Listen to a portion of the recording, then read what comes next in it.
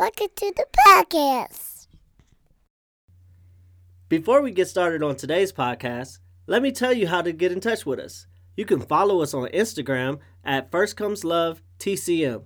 You can call the voicemail at 347-TRUE-LOVE. That's 347-878-5683. Or you can email us at letstalk@firstcomeslove-thenComesMarriage.com. Lindsay Aaron, sit in the tree. KISING. First come love, then come marriage, then come baby carrots. Hey y'all, welcome to First Comes Love, Then Comes Marriage podcast. My name is Lindsay Jackson. And I'm Aaron Jackson. And on this 5th episode, we are doing our book club. We're talking about everything inside with author Edwidge Danticat. So listen up. Let's go.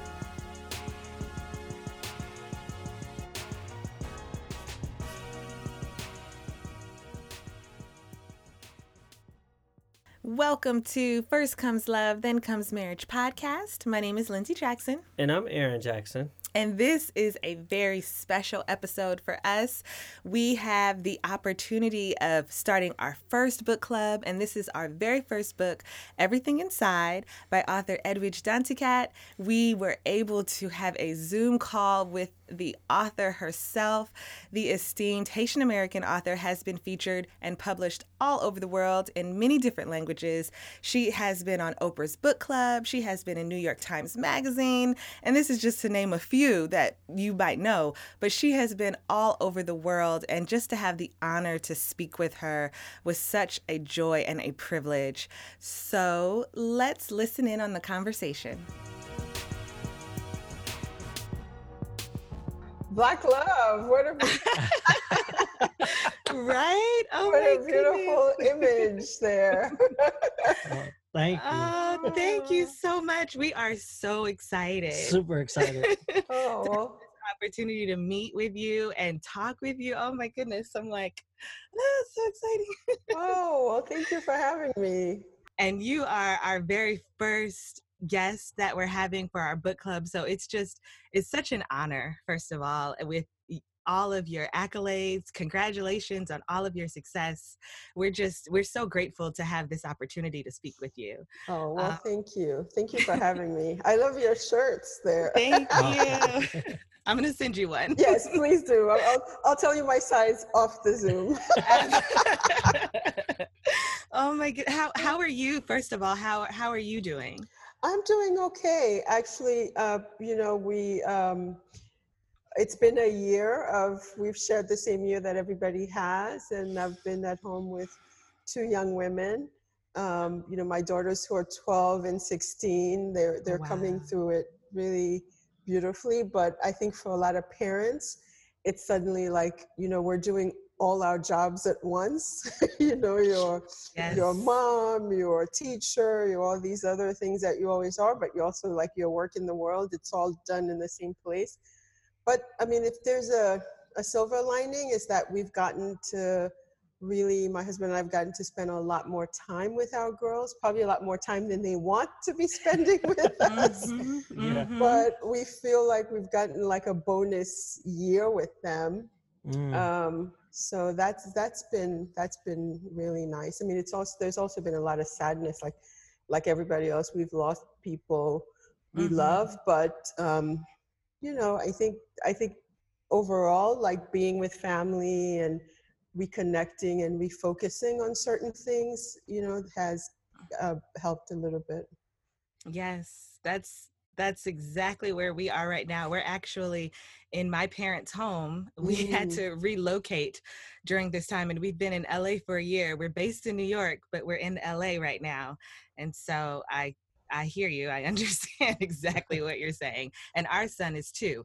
So we're Oh, wow. You're a multi-generational household. Yes. That's beautiful, though, that you can all be together, because one of the things that I kept thinking about, like my mom and dad have both passed away, but they were living in New York and we were here. And I was thinking during this time, we would have to reconfigure our home, right? Otherwise you'd be so worried about them. Right. Yeah. Exactly. And especially in the beginning of the pandemic, it was like I was the guy. I'm going grocery shopping for everybody in the family. Mm-hmm. Everybody give me their list but if we were far away, we wouldn't have that opportunity.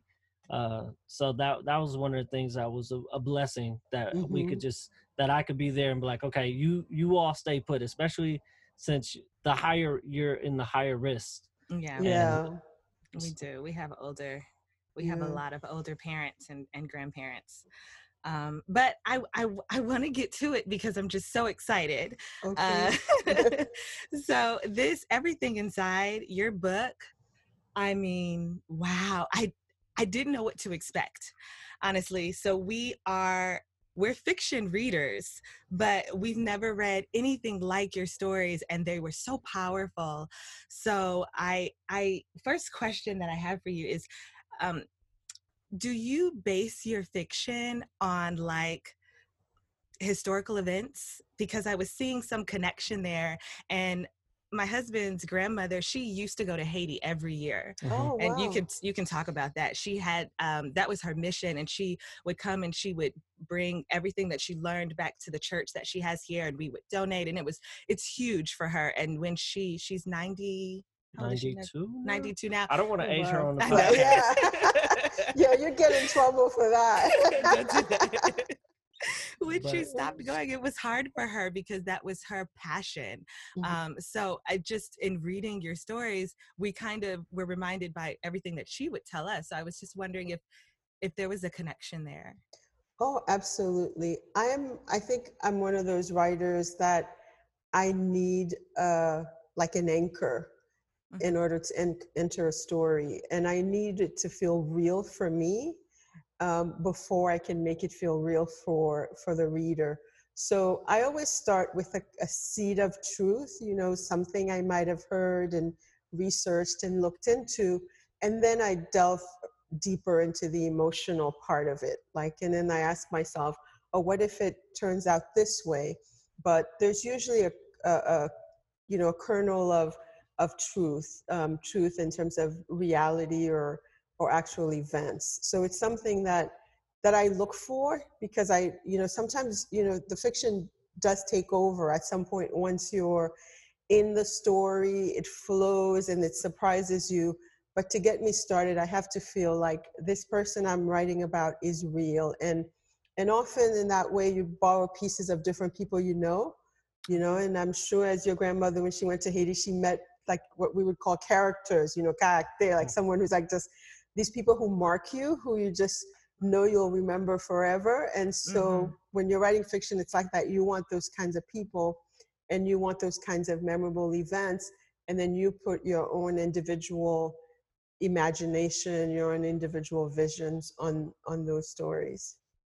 Mhm. mm, And so, speaking of one individual event, there are two stories in the book that I said, I was reading and I was like, this is one encounter that really magnified and changed the whole course of their lives. So in Seven Stories, it was this one encounter when they were seven, for a month, and it changed everything, and that was so big. I related to that story so much because I am a child of a military household. Mhm. And so oftentimes I will meet someone and I don't know, I wouldn't know until later on that I changed their life, or they've changed my life, or I'm thinking about them. And so I was just thinking, with these stories, do you write them until they're finished? Or do you have like a stop and go process? What's your writing process? It is a stop and go process because it's a process of discovery. And often when you're writing about people, you know, characters, I often think of them as like when you meet people. There are people you meet, and in the moment you meet them, you're like, oh my goodness, it's like I've known this person my whole life, Yes. yes. right? And then it's like Yes. you've traveled all your journeys together, and you start finishing their sentences, and there are people with whom that's immediate. And Mm. so there are characters that are like that. And then there are others that you have to draw them out more. And it takes a little while for them to trust you, to, you know, to become more attached to you. So, so the characters for me in the Seven Stories with the two friends, is that I think we all have, like, when you look back at your childhood, you might have one remarkable teacher or one remarkable friend. And being from a military household, you just traveled through people's lives, right? And then you have to, and they travel through your life. But there's something, you mark somebody's journey in ways that sometimes you don't know. So for these two characters, they're almost like they floated through, and they were both fascinated by one another. And I think, especially with your experience, people must have seemed very exotic to you because they were very different. They lived very different lives than what you lived. And then there's a kind of intrigue that makes you want to know someone, especially like that character who's like, I have a country. Right. Yes, I have like, my own country. Exactly. It's like, I want to go there, and it's also the way that younger people own things. And I think they own friendships in the same way. It's like, this is my friend, like that becomes so immediate. And we lose that as we get older, because it's like, we don't, different life experiences, different course, we go to different schools. But in that moment where you just kind of like cling to someone so strongly, especially I think as young girls, when you're looking for like an image or mirror image of yourself, that I think it's a powerful experience that does carry out throughout our lives. And sometimes the reunions don't work out so well. Yes. Because the people become you become very too different to relive that childhood friendship.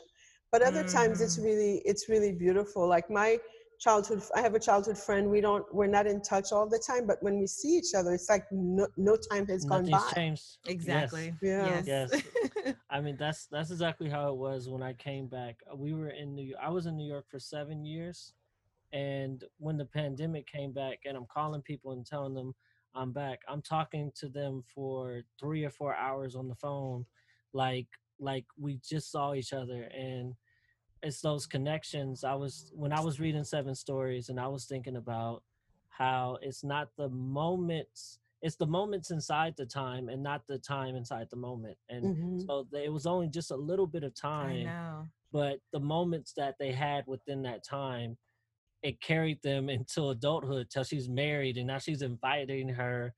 And she came into her life. Kim came into her and Callie's life at the exact moment where she needed a friend, right? She witnessed this trauma, with the trauma of her father, but also the trauma of her mom getting on the plane. And just to have somebody and then have that connection. Because I know there's always sometimes I think about like, oh, I wonder what they're doing now. Right. Or I wonder who, and that story was one of my favorites. One, because the way that she described her country, the gold beaches, the pink sand. Yes. And I was like, man, I want to go. What weird is She's that? like, I shouldn't be here. I need to be. Yes. And also the full spectrum of seeing her as the story within the story. It was like, it's a story of this little girl, but it also had it's like, oh, where are they now? Well, one's a writer and one is the wife of a prime minister. And so I really I'm not the biggest reader, so I love this book club. And I was telling my wife Lindsay, I said short stories is the best thing for me, because I can one, I can get it and go, and two, this is going to lead me to my question. I could get a story and I could finish, and I make my own endings sometimes because the stories are so short. And I noticed on a couple of your stories, it's like, okay, this is the end of the story, but the story didn't end. And I wanted to know the reasons behind that, because I was just making up my own endings. That's what you're supposed to do. I think, short stories are great for, the modern reader, because sometimes there's so much happening in our lives, and we're so used to reading in bits. That's one of the things I love about reading them too, and writing them. So, but I do think, I think of it as them as like a painting or a photograph, right? When you look at like one of you could think of any of these iconic photographs, and when you look at them, you're absorbed, you fall into it, you're captivated, and you know that there's something that happened before that photograph was taken, and you know there's something that happens after, but in that moment, you're just really captivated by it. So I think of short stories that way. And someone once said that like a short story is like a date and a novel is like a marriage. I see that. So it's like, I guess it's kind of like speed dating. Especially if you're really busy, you don't have, time to read too much. So I like them for that too. And then you know that when you sit, you're like, at least I'll finish this one story. But that story, 7 Stories, it's in a way also about stories, like how we tell, like what stories we tell ourselves, right? About things that happen to us. And the interesting thing now, and I thought about it when I was writing the story, like if I wonder about anything that happened to someone I went to high school with, I can just Google them. Yeah. And then there will be something like either, in some social media.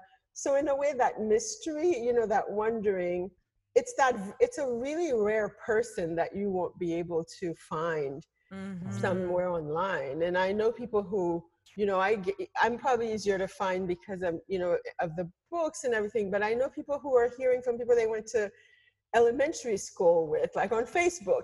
Yes. So there is that other, that I didn't want to, like I had to address because it's in a modern time.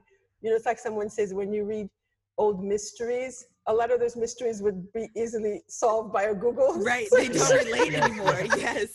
Yes. No, for sure. I heard it because you actually mentioned podcasts in that story as well. And I was like, podcasts? Like, oh yeah, no, I like. You know what's great about podcasts? I grew up like in Haiti in a culture of radio. So they had we grew up listening to radio plays. Like whether it was Christian stories or just like comedy stories. So for me, podcasts, it feels so full circle. Like it's part of like oral culture, like how we grew up. And it's really, so we had over spring break with my girls, we did a very long drive and we just listened to podcasts. Yes. And so it's it feels kind of like our grandma's way of just listening to the radio. But it's wonderful too that people are willing to listen at a time where there's so much else to catch their attention. It also shows the power of the medium, right? And how everybody can add their own to it, like you two are doing. Yes, I think I sold you on the podcast because I listen to podcasts because I like usually I listen to sports because I love sports, but then sports goes into sports documentaries. And so now I'm listening to documentaries, and then that goes into a crime drama where somebody got set up for a crime. And so I'm like captivated. And it does remind me of the old radios. Yeah. I remember on Saturdays, my father used to play Christian radio, and it was these Christian stories. It was called The Adventures of Odyssey. And it was this guy, and we just sat there as he was making breakfast, and we listened to the radio before we went outside and played, and we didn't watch TV. This is what we did. And I didn't even think about it. Now people are listening to us like when they're on their commute and stuff like that. So it's storytelling. It is. And now we get to tell our story. So absolutely. And you get to tell it a couple of times a week. I know. It's been very, very good for us during this time, especially just a growing experience altogether and merging what we both love to do, because I love to read. And so, Erin was willing to, I said, let's start a book club. Let's do this. And I just picked books that I thought would be great to read, not really knowing much about them. That's how much I like. I gravitate towards fiction, but I prefer anything. I prefer mysteries usually, which is why your books are so great, because the end is a mystery. The very first story, Dosas, I wonder if you can if you can tell me, how do you feel like she played out? Because it's really like there's a quote, there's a line in the book about love. Some marriages are detours, and our podcast is about healthy relationships and marriage. And so we're just, I said, yes, not every marriage is forever. And here she is, she kind of met, did she meet her love in the end? Like, was that her love? Because I was hoping that he was a good guy, and she met him, and it was a good thing. Yeah, so. I am too. You can tell me. Ultimately, no, I think it will work out. I'll reassure you. I mean, okay. I think the thing is, you've probably discussed marriage more because of the nature of your podcast. But I just remember being newly married, and then you feel like you have to have a certain kind of marriage. Before it was like the movies, like the way people are in movies. Yes. And I feel like poor men sometimes, like your partner suffers from it because you're like, why can't you be like Denzel? Or why can't you just read my mind? All of the romantic comedies that we exactly know. Yes. And then I had a friend who used to say, remember, we were raised by soap operas, so we also feel like, in my time, like there should be drama. Yes, absolutely. And you keep it spicy. And exactly. It's like, yes, all of the things that we're told. Yeah. So I think so this woman too was just like, her marriage, in a way, she was a kind of marriage of convenience, right? In that it's like two very lonely people who might hope one day they'll like get each other's papers, but she grew to love this man. And the way love, is messy, and all of a sudden, I think it was helpful for her to then have, it's like, okay, different people have different kinds of marriages. Like, like for me, I always thought like, I used to think like, I was like, my parents don't have much PDA in their marriage, public displays. And then I was like, oh, why don't you hold hands on the beach? My mother was like, oh, and nobody got time for that.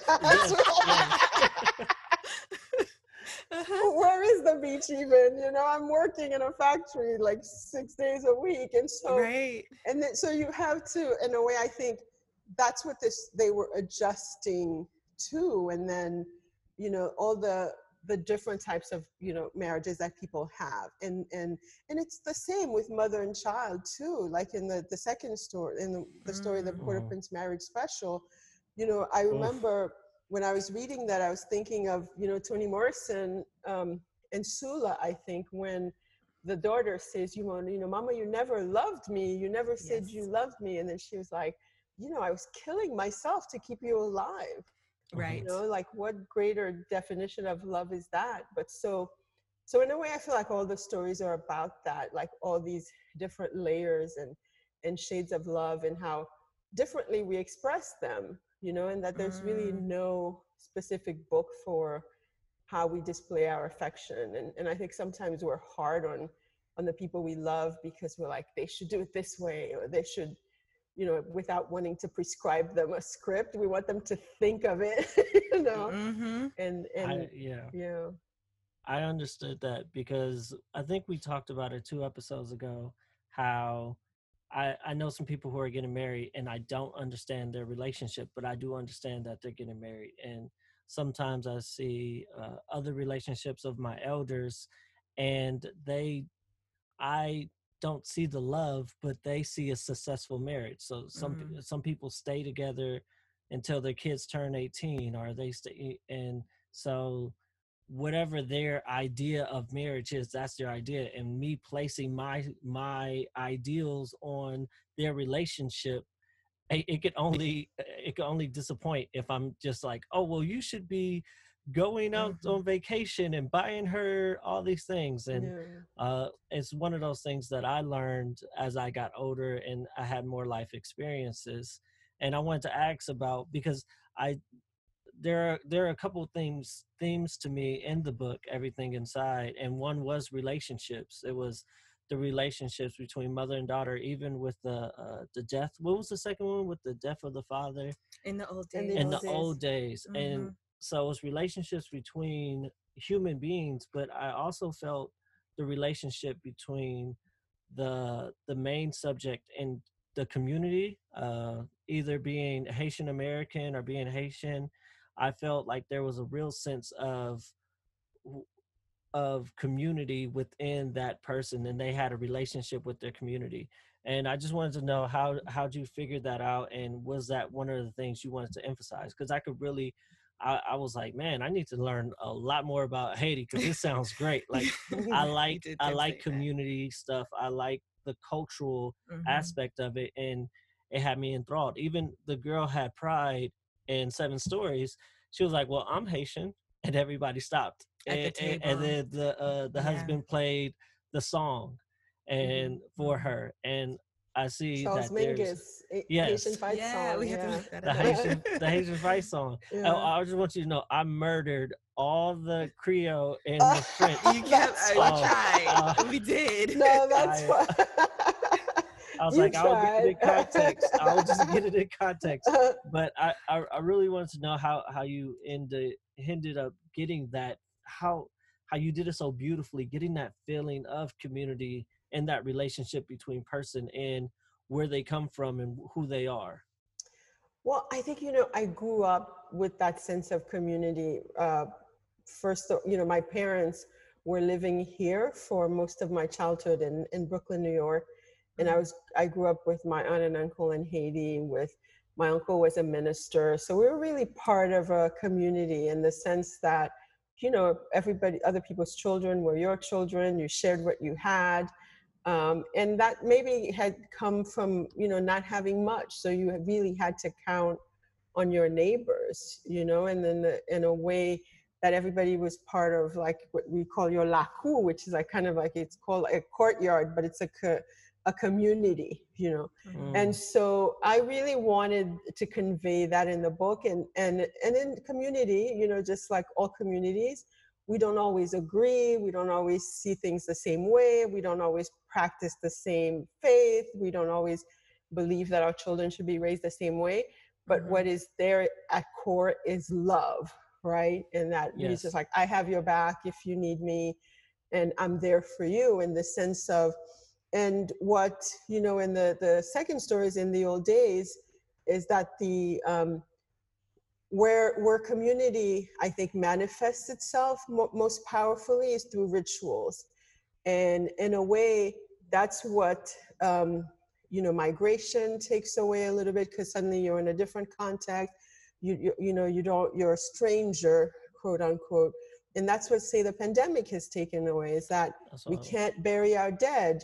We can't go to, graduations. We can't go to weddings. We can't go through all these very daily, weekly, these kind of routine rituals that we took for granted. These, going to church services, going to, to hold someone's, going to a wake even.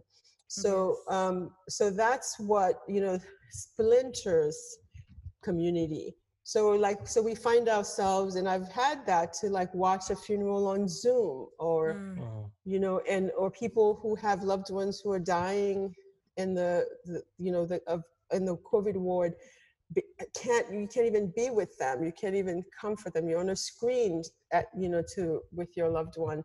So community is, we actually miss it when it's gone. And I think for this past year or so, a lot of people who didn't think much of, you just kind of went about your life, and you did these things, but you realize, oh, this is what community was, and now we're trying to rebuild it in different ways. You have your weekly Zoom calls, you have your drive-by birthday parties. Yes, we just did one. Yeah, because I think human beings, like we have to be together, and it's the same, I think, in a way. Migration is similar if you move from the South to the big city, and when you have these stories of the Great Migration, or even migrations now, or you move from a different country, when you end up in a new place, you're looking for community. You're trying to recreate some kind of community. So I think that's, all these characters in a way are trying to do. And then when you get to the next generation, as it was for my parents, and then then you're trying to make sure your children have that. Mm-hmm. Because you saw the value of it. For my parents, it was the church community, and there's the Haitian community. Yep. They really wanted us to hang on to that, because it meant a lot to them, because it also served them. It's like childcare, yes. so that kind of support, and is you can't really even put a price on it. Yeah, the village. That's it. Exactly. We talk about our village all the time, and we have a village out in New York. But coming back with our son was our 1-year-old son back in our village was like, we are ready. We've been waiting for him because he was so far away. Yes. And yes. he's grown exponentially in that village. And I felt like the mother-in-law, when the father died, she wanted to convey that.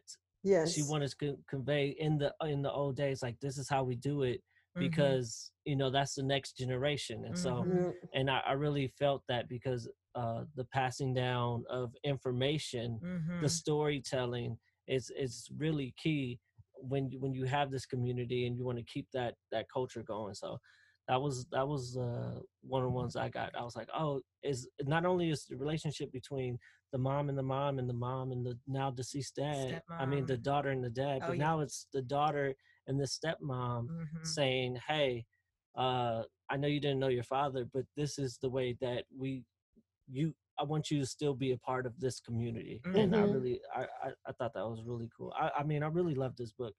It was great. Thank you. Like, this is a good first book. This was a great first book. I mean, we could not have started the book club any other way.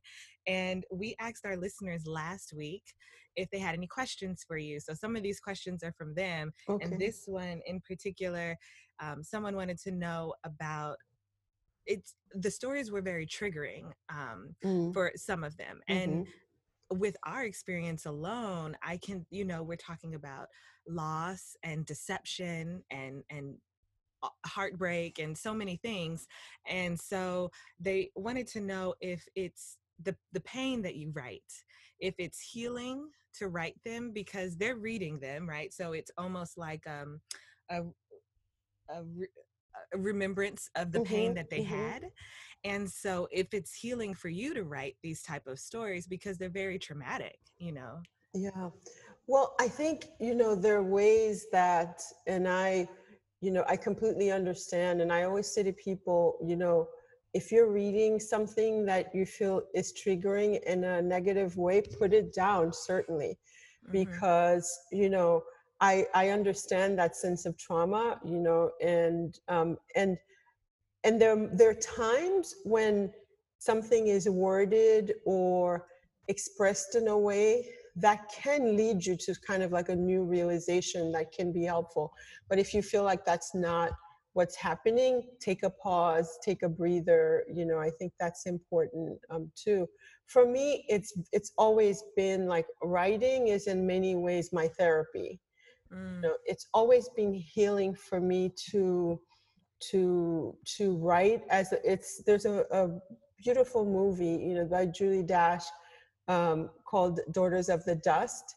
And it's about, these women in the Gullah Islands, they're moving to the mainland, and it's a wonderful culture that feels so close to, African diaspora, certainly Haitian culture when I watched that movie. And one of the women in there's Yellow Mary, she says, I have a trunk, I put all my pain in that trunk, and then in a way that I can revisit it to like as I want. I'm paraphrasing.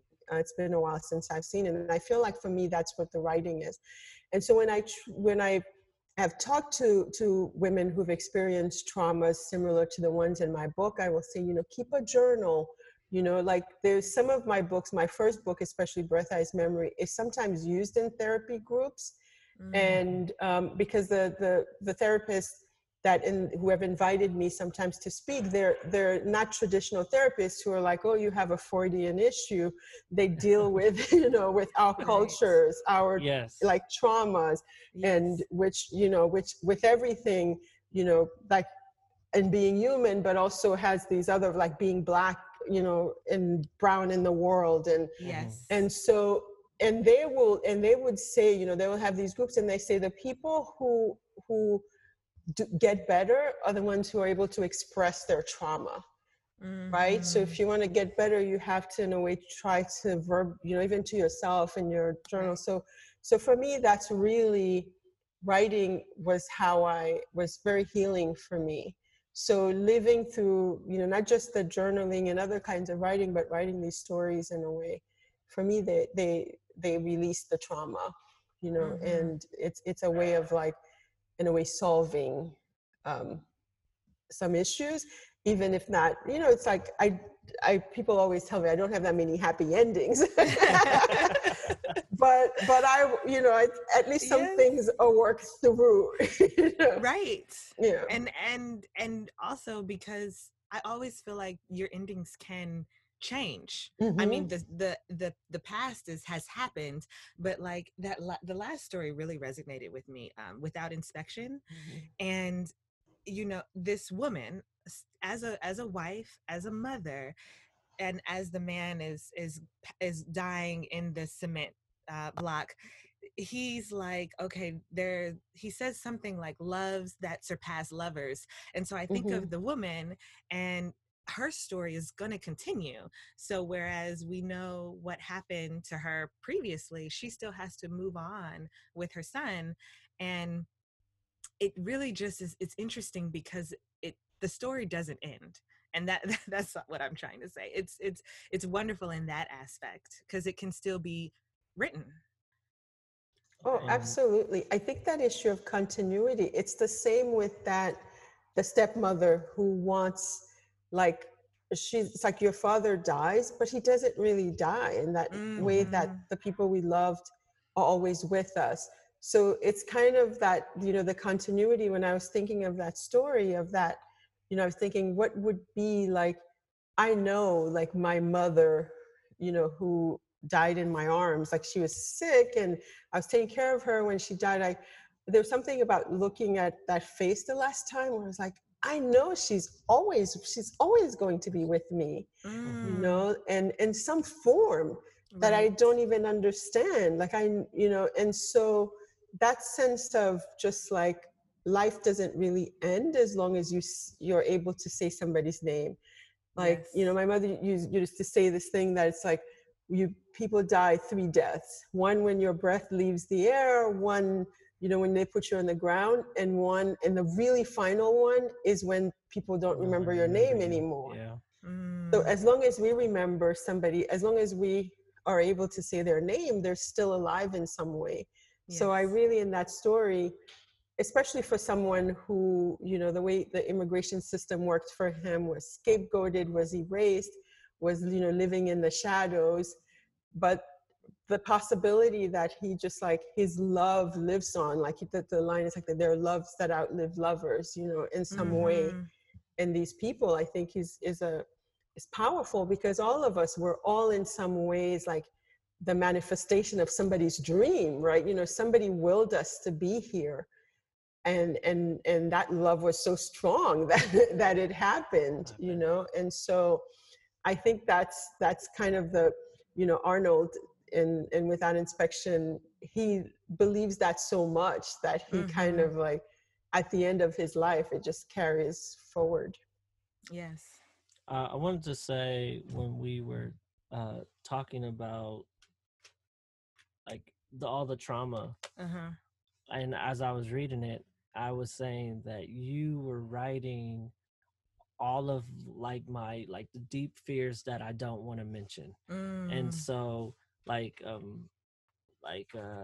my wife and child dying in the earthquake right by me. I'm listening to the last breath. Like, my father dying, all these things that I would deem in my brain is I wouldn't even fathom to say it out loud, that I'm afraid and I worry about these things, because they're deep, dark fears that I don't want. The man getting his arm cut off, the lady getting HIV. These are things that I feel, not only me but other people, it's their deep fears, and you write about it so beautifully that I can actually read about it and have some sense of calm about how I navigate through the story without tensing up and thinking about it for myself, and the reality you write in. I started looking up to see if any of these stories were like true stories, like typing the names in, because I was like, these, it feels so real, because in my own imagination, this is a fear of mine. I don't want to slip and fall. Nobody wants to slip and fall off a building when my child is just in kindergarten, or I don't want to get betrayed and set up. And I just felt that, it's not really a question. I just wanted to say that the way that you navigated through these dark fears of mine was beautiful, because I was able to read and still enjoy and not feel like I don't know, like shaky, like trembling at the end. So I really appreciate it. Plus, I'm the person who always gives myself a happy ending at the end of a story. So I'll switch it at the end anyway. Oh, good. No, I'm glad. I'm really glad. I mean, I think about, the worst fears in a way. I remember reading a long time ago something Stephen King wrote, and that he said he was just writing the worst possible things so he could like purge them from his, because they're also fears that we have, right? Mhm. And for me, and it's something that I've seen sometimes, the greatest fear is doesn't even, like, the thing you think is the greatest fear doesn't even happen, but there are these ways that your life can just change in an instant, right? Yes. And I think this past year, it's something that so many people, we've experienced that in community in this last year. Like, Yeah. so many people have had that common experience, and they've had it together, which is really, with different ways, with different outcomes. But we've shared this massive fear together, as a world, really. Yes. So the thing is, like, if you were writing that story and we're all still in the middle of it, right? It's like you know, let's hope. I'm hoping for your positivity that we get, a happy ending, and then, but we also get better people, like that Right. there's some really big epiphanies that change the way we function, and then the way we deal with other people, out of this, communal drama, trauma that we've had this past year. I had a user question, or a listener question. Yeah. They wanted to know, how'd you come up with the order of the stories?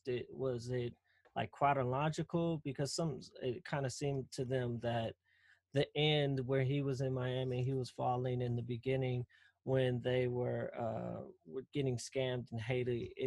It was like, what? How did she pick her order? So. Oh, okay. I picked the order very carefully because, these stories were written over, a decade. And usually when you're doing a story collection, you're like, okay, I have enough stories for a collection now. But I wanted to do the stories in a way thematically, right? And so the epigraphs kind of give a guide to it, with Cindy's poem, being born is the first exile, right? And then Nikki Giovanni, love is our great adventure. So I wanted it to be like a journey through, starting with the dosas, which is like a combo of a parental love, this daughter who's so dedicated to her father, was trying to be, and then this marriage that fell apart, and then sort of this complicated trio that emerges, and then all the way through at the end, where that there are loves that outlive lovers. So I really, and when you put stories together, inevitably they become in conversation with one another. in a way that when the stories were published individually or were written individually, they were not. So now I know people are reading one thinking, oh, this reminds me of like the daughter here, so you don't want too much repetition. My puppy's barking. I'm sorry. You don't want too much repetition. You don't want, you don't want to repeat too much, so they know you have to pace them. I think of it, it's kind of like, you could tell how old I am. I was going to say like an album. Like, we do albums. Yeah, we listen to albums all the time. Yes. It's like, I don't know, it's like now you just drop like a, like a visual. Yes. Or visual album. So, but there's a pacing to, which is different in this moment, because, there's you can kind of pick and choose, right? But in the stories, I like people to read them in the order. I was like, it was very well selected for you, so you could have a journey. But I can easily see people. Sorry, Amber Alert. Oh my goodness. I can easily see people just skipping, but I think you get a different experience, but skipping around. And a lot of people do skip around when they read short stories. But I'd say read it in the order, because the order is meant to be like, it's well curated for you, let's say. So you can, so it moves towards like a kind of swell to the end. Yeah, I could say that. I was in the world of Everything Inside. So like it seemed like even though the stories were different, they were each connected.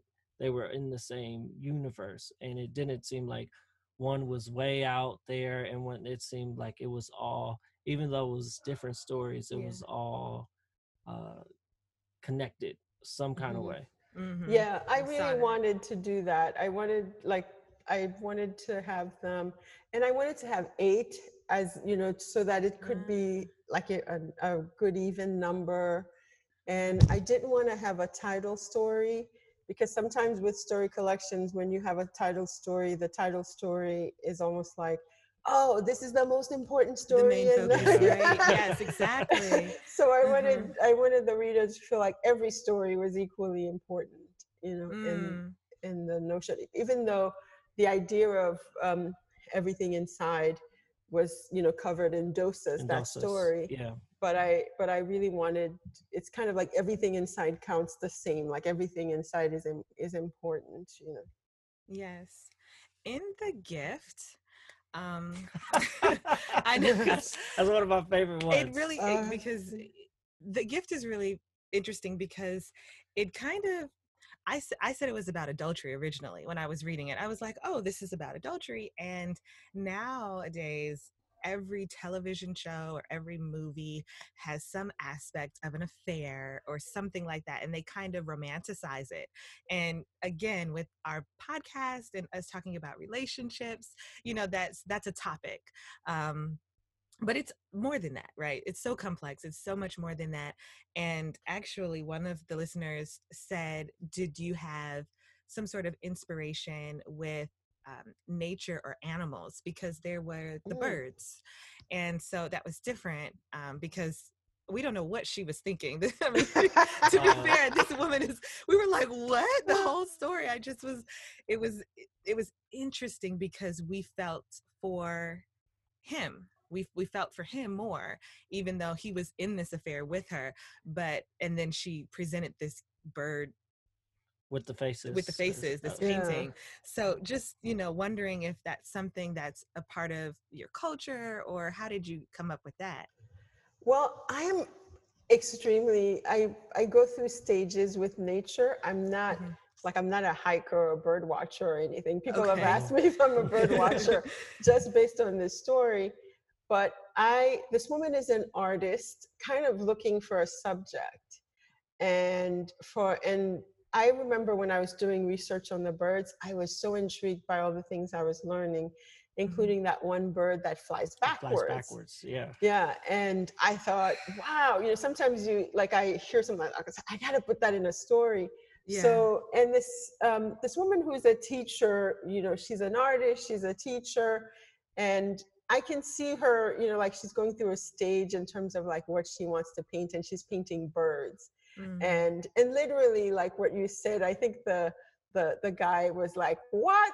When he saw and it's also a thing about artistic expression. Sometimes it takes you to really crazy places. And so I think she really wanted, she feels very guilty with everything that's happened, and she wanted to give him this gift, what is called a gift. And then it turns out to be a kind of crazy, sometimes we do things and it's more for ourselves, right? I think she was doing that. I think she was painting that for herself more than anything, as a way, because she was also dealing with a lot. She was dealing with her own guilt. She was dealing with losing her baby, their baby, and this whole thing. Is, I think, one thing she said that, I think I've heard some people express, it's kind of like this thing where if someone is in a relationship and you're interested in them, and like you kind of like wish the other person they're with away in some way.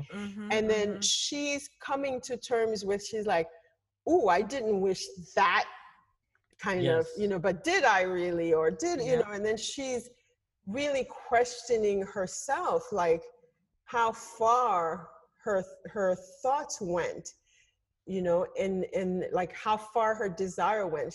She's thinking to herself, like, am I kind of glad this happened? And then if so, what kind of person does that make me, and how much did I want this person to have actually wished their partner dead, And then we have enough love triangle Lifetime movies to know that that's a thing. Yes, absolutely. Right. But she's like, let's pick up where we left off. Yes, like, yes. But she, at least, I feel like, was at least self-critical in a way, to be like, is this what kind of love is this that would make me wish someone else dead to be with this person? Yes. And how far can, like, are you going to be 90 and looking over at this person and go, oh, this is how this love came to be. Right. So I think she's also coming, she's gradually coming to this realization that is that love? Like, is that love, or is this like some kind of obsession? Is like, and so she's trying to express it visually. And I think it sort of coincided with the fact that she was also creating birds. But the mismatch of, like, the visual dissonance of her painting is in a way a reflection of her internal dissonance, and like, okay, who she thought she was and who she thinks she is now after this whole experience. And if she has a relationship with this person going forward, like, what will it be like given how they came to be together? I was thinking that the bird flying backwards was her trying to go back in time and saying, like, if I can go backwards, I would try to change things. I was telling Lindsay how much I usually don't like the man who cheats on a wife in a story. I'm just like, okay, you're the bad guy. Right. But in this story, I was like, he is a sympathetic figure, even though he was trying to be a jerk to her, and he was like, yeah, there were other women, it wasn't just you. Right. But he also had mental issues that he needed to get resolved. And while the main character was dealing with her own issues on how to approach him, how to talk to him, she wasn't really thinking about all the real trauma, the real life trauma that was going on with her, with her Mr. Mr. Right? I don't know, what was it? Her man. Not her man. And so when she's on this meetup, and he is the way he is now, because he's dealing with all the regret, that the trauma that happened to him in a different and so that was one I laughed really hard on that story. I was just like, man, this lady, she wants him. I I was like, oh my goodness. She came back, she got him a gift. And the fact that she didn't want to bring the gift, she kept the gift at home. Right. So like it was a setup, and I was like, oh man. But she didn't realize that like he went through something that he was like, I don't want to go back to the way it was. Like, I could talk to you later, but whatever we had, it died in that earthquake. Mm. And I just thought it was interesting that she's the flying backwards birds. She went to, I didn't even think about of that. her going back. It's like, okay, well, everybody thinks of flying as going forward and going towards, but if I could just go backwards. Right. So I thought that was very interesting. But this is what I like about your stories, because we're reading them at the same time. I like to read together. So usually like I'm reading to him or Aaron's reading to me. And so we're reading this at the same time, but we're having two different perspectives. So Aaron will just start laughing and I'm like, what is funny? Or, something. And so I didn't have that reaction at all. And I didn't have his perspective, but you have your perspective as a Black man and I have mine as a Black woman and how I was raised and who I am now. And so it was so engaging to have all of these stories and to read them with you and then our listeners. It was wonderful. So you just brought up the gift. Oh yeah. Well, thank you. I mean, I think that's the beauty of literature in a way, and it's a beauty of reading together. And I think that's why book clubs have become so popular too, because reading the same thing and then sharing the experience of reading them. Because when we all read, it's like we all have a different movie in our heads, right? Like we all see different things, and so it's really fantastic to then like share those point of views, and then someone else is like, oh my goodness, I didn't think that, or they just see it a different way, and then that adds, I think, to the richness of reading, because they're adding to like another layer to your experience. And I really, I mean, that story, more than in any of the other stories, I felt like was about someone really, like two people actually working something through in real time, right? Like trying to figure out like, oh, how is this going to end? Like it's kind of one of those awkward dinners that you have, that people have with exes, or like it's over. One is exactly. It's like this is going to end really well or really badly. But I think in a way, like she wanted both. She wanted some kind of closure, but continuity. But she didn't know what was going to come her way. Yes. She didn't know. Yeah, she didn't know what to expect. And he looked at it.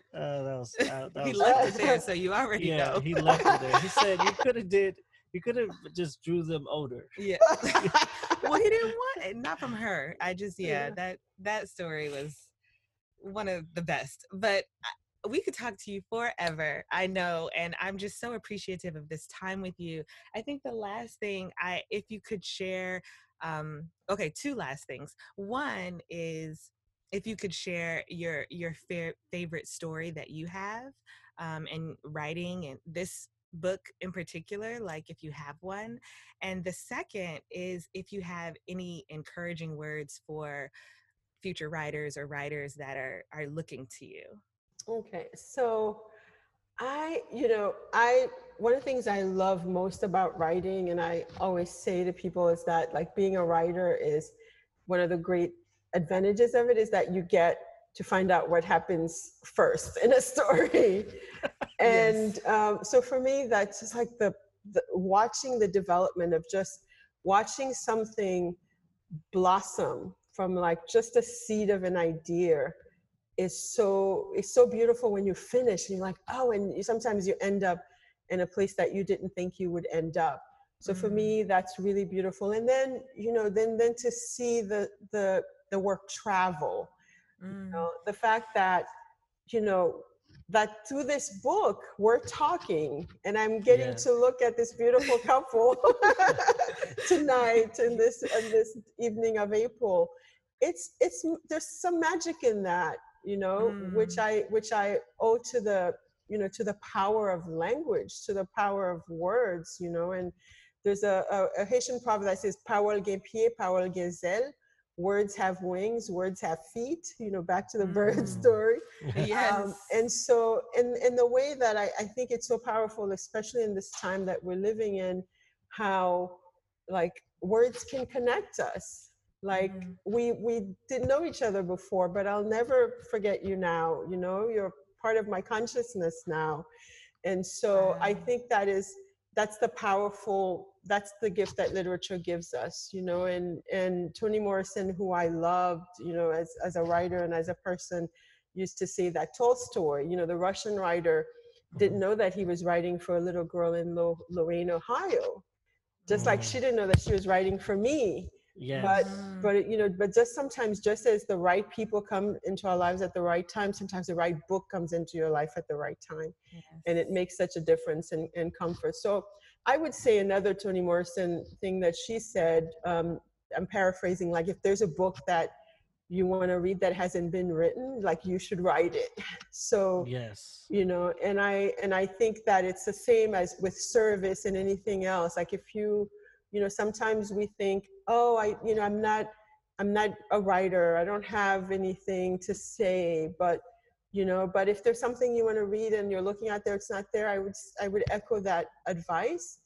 And then I would say, just, if anything, just do it for yourself. Because for me, that's how I started. I was one of those writers who, initially I didn't want to share anything with anyone, but I knew that it was like helping me, right? If your words only do that for you initially, I would say do it, make it a routine, like make a time for it. And often people will say, I don't know what to say. Just like do some free writing, like just write down, say I'm going to write for the 15 minutes what comes to my mind, either as an exercise. Because the other thing, and I say this to my girls, is that we're all living in a moment now that future chroniclers, future historians will be very interested in. And even future people in your family, like your great-grands, they'll, when you're constantly washing your hands, they'll be like, wait. Yes. They will be curious about the great pandemic of 2020. So I think if you want your version of the story told, at least keep a journal, keep some notes. Wow. That would be my advice, not just for writers, but I think for all of us. Yes. I have a question that, because I've been murdering your last name and I'm trying to say it right. So it's like a French accent at the end, right? So is it Dandecat? I'll tell you my full name as my mama would say it. Okay. Like you're about to get in trouble. Yeah. It's Edwige Dantica. Edwige Dantica. Yes, the T is silent. Oh. Yeah. Edwige Dantica. Yeah. But I was called, but it was Danticat my whole life because it's especially in Brooklyn. Oh my goodness. We've been saying it all wrong. Oh, yes. That is fine. That's fine. I would like to thank you so much for coming on the podcast and writing these beautiful words and actually sending us in this pandemic to different worlds. And I really appreciate it. It got us out of the house and in somewhere else. And even though there were some stories that were dramatic, it still brought us somewhere. And I was on these islands. I was in Little Haiti in Miami, and I was watching them jump off a boat and swim to shore. Like I was there. And so I really appreciate you just getting me out the house without even, and you wrote the book years ago and it said you took 10 years to write these stories, but it was needed, especially for our book club. So thank you so much. Thank you. You are planted with us. Oh, bless you and your family so much. And we just appreciate you. What an honor. Again, thank you so much. And I know. Thank you. I appreciate you both. Thank you. Thank you for having me, and good luck with with the rest of the season of your podcast. It was really wonderful to chat with you both. You as well. Thank you for joining us on our 5th episode. We had such a good time speaking with Miss Edwidge Danticat, and I know that she had some droplets of wisdom in there that you probably picked up on. Tune in to our next book, our second book of our 5 books we have that we're doing this season 2. The second book is All About Love by Bell Hooks. And again, this is one that we have not read. I'm so excited to read it. I've heard great things about this book. And again, we will have a guest speaker at the end. I'll let you know the dates and as we go along, things like that. But it is All About Love by Bell Hooks. Pick it up, read along with us, and we're going to have a good time. So feel free to always contact us, DM us on Instagram, First Comes Love, TCM. You can call the voicemail at 347-TRUE-LOVE. That's 347-878-5683. You can also email us at letstalk@firstcomeslove, thenComesMarriage.com. See you next Friday. Thanks for listening.